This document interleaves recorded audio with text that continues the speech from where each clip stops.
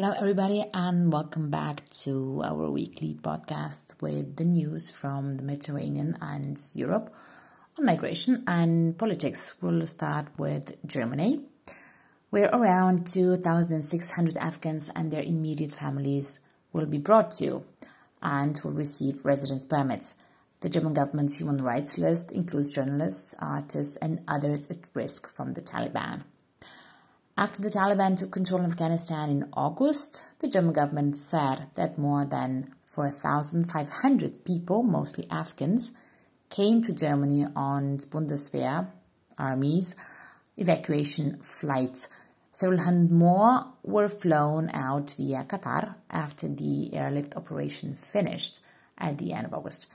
Many of those evacuated in the initial phase were former local staff who worked with the Bundeswehr and other German agencies, of course, leaving thousands more who remained at risk from the Taliban regime. The German government had pledged to offer protection to those still under threat. On Tuesday, September the 14th, it announced that the process has begun to bring around 2,600 Afghan human rights activists, artists, scientists, journalists, and others from Afghanistan and neighboring countries to Germany. And again on Germany, 1 week from now, actually less than a week now, Germans are electing their new national parliament. 7.4 million citizens with international roots are eligible to vote. Millions of residents from abroad aren't allowed to vote. Both groups are often overlooked by political parties. Spain's Coast Guard Salvamento Marítimo rescued 225 migrants on Wednesday, September the 15th. The migrants had been traveling in 6 boats in waters near the Canary Islands of Lanzarote, Gran Canaria, and Tenerife. Emergency services rescued 38 North African men from a small boat called Patera off Lanzarote after receiving a call from one of them on board. The men were relatively good health and were transferred to Arrecife. This is what the authorities said. The EU and Afghanistan on the number of Afghans, including unaccompanied children who are seeking asylum in Europe, is steadily approaching the number of Syrians. But EU figures for July show that only half as many Afghans are granted protection. The number of asylum claims in the EU by Afghans has been rising since well before the Taliban captured Kabul.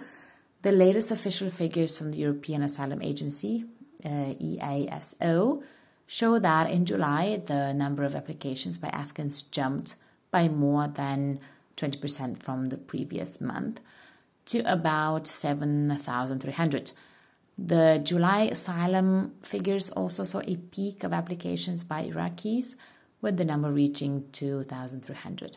This was due to large numbers of people crossing the European Union's eastern borders from Belarus, the result of a political row between Brussels and the Belarusian president Alexander Lukashenko. In August, the number of Iraqis crossing from Belarus into Lithuania reportedly dropped because Iraq agreed to stop flights between Baghdad and Minsk. Overall, in July, there were around 50,000 applications for international protection across the European Union's 27 countries, Norway and Switzerland, the highest single-month figure since the outbreak of COVID-19. The most common countries of origin of the applicants were Syria, Afghanistan, Turkey, Pakistan, and Iraq.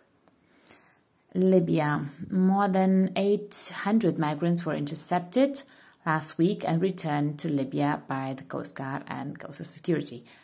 Of more than 24,000 people intercepted this year, roughly 6,000 are in arbitrary detention. The majority are unaccounted for.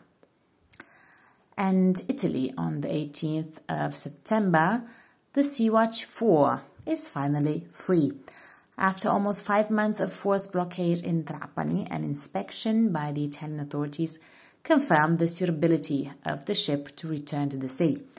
After a stop at the construction site, they will finally be able to return to where they are needed. Over the past few days, nearly 190 migrants have been rescued by private rescue ships.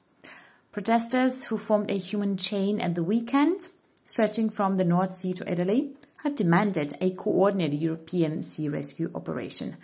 Nearly 130 people, including several children, were rescued from the Mediterranean at the weekend by Ocean Viking, a former cargo vessel. The ship, operated by the charity SOS Mediterranee, carried out 4 separate rescue operations on September the 18th and 19th, taking a total of 129 migrants on board. On Monday, Italian authorities evacuated 2 people who needed urgent medical care, plus 4 others.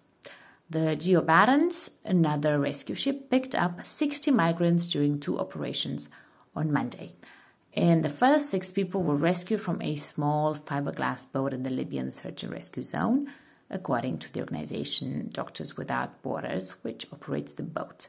In the second operation, 54 people, including 21 unaccompanied minors and a baby, were rescued. Also on Sunday the 19th, rescue ship Nadir, a sailboat, assisted a boat in distress in the Maltese Sar area. The 58 survivors were then rescued aboard SOS Mediterranee's Ocean Viking. And with this last piece of news, we thank you for your attention and feel free to listen to us again in the future.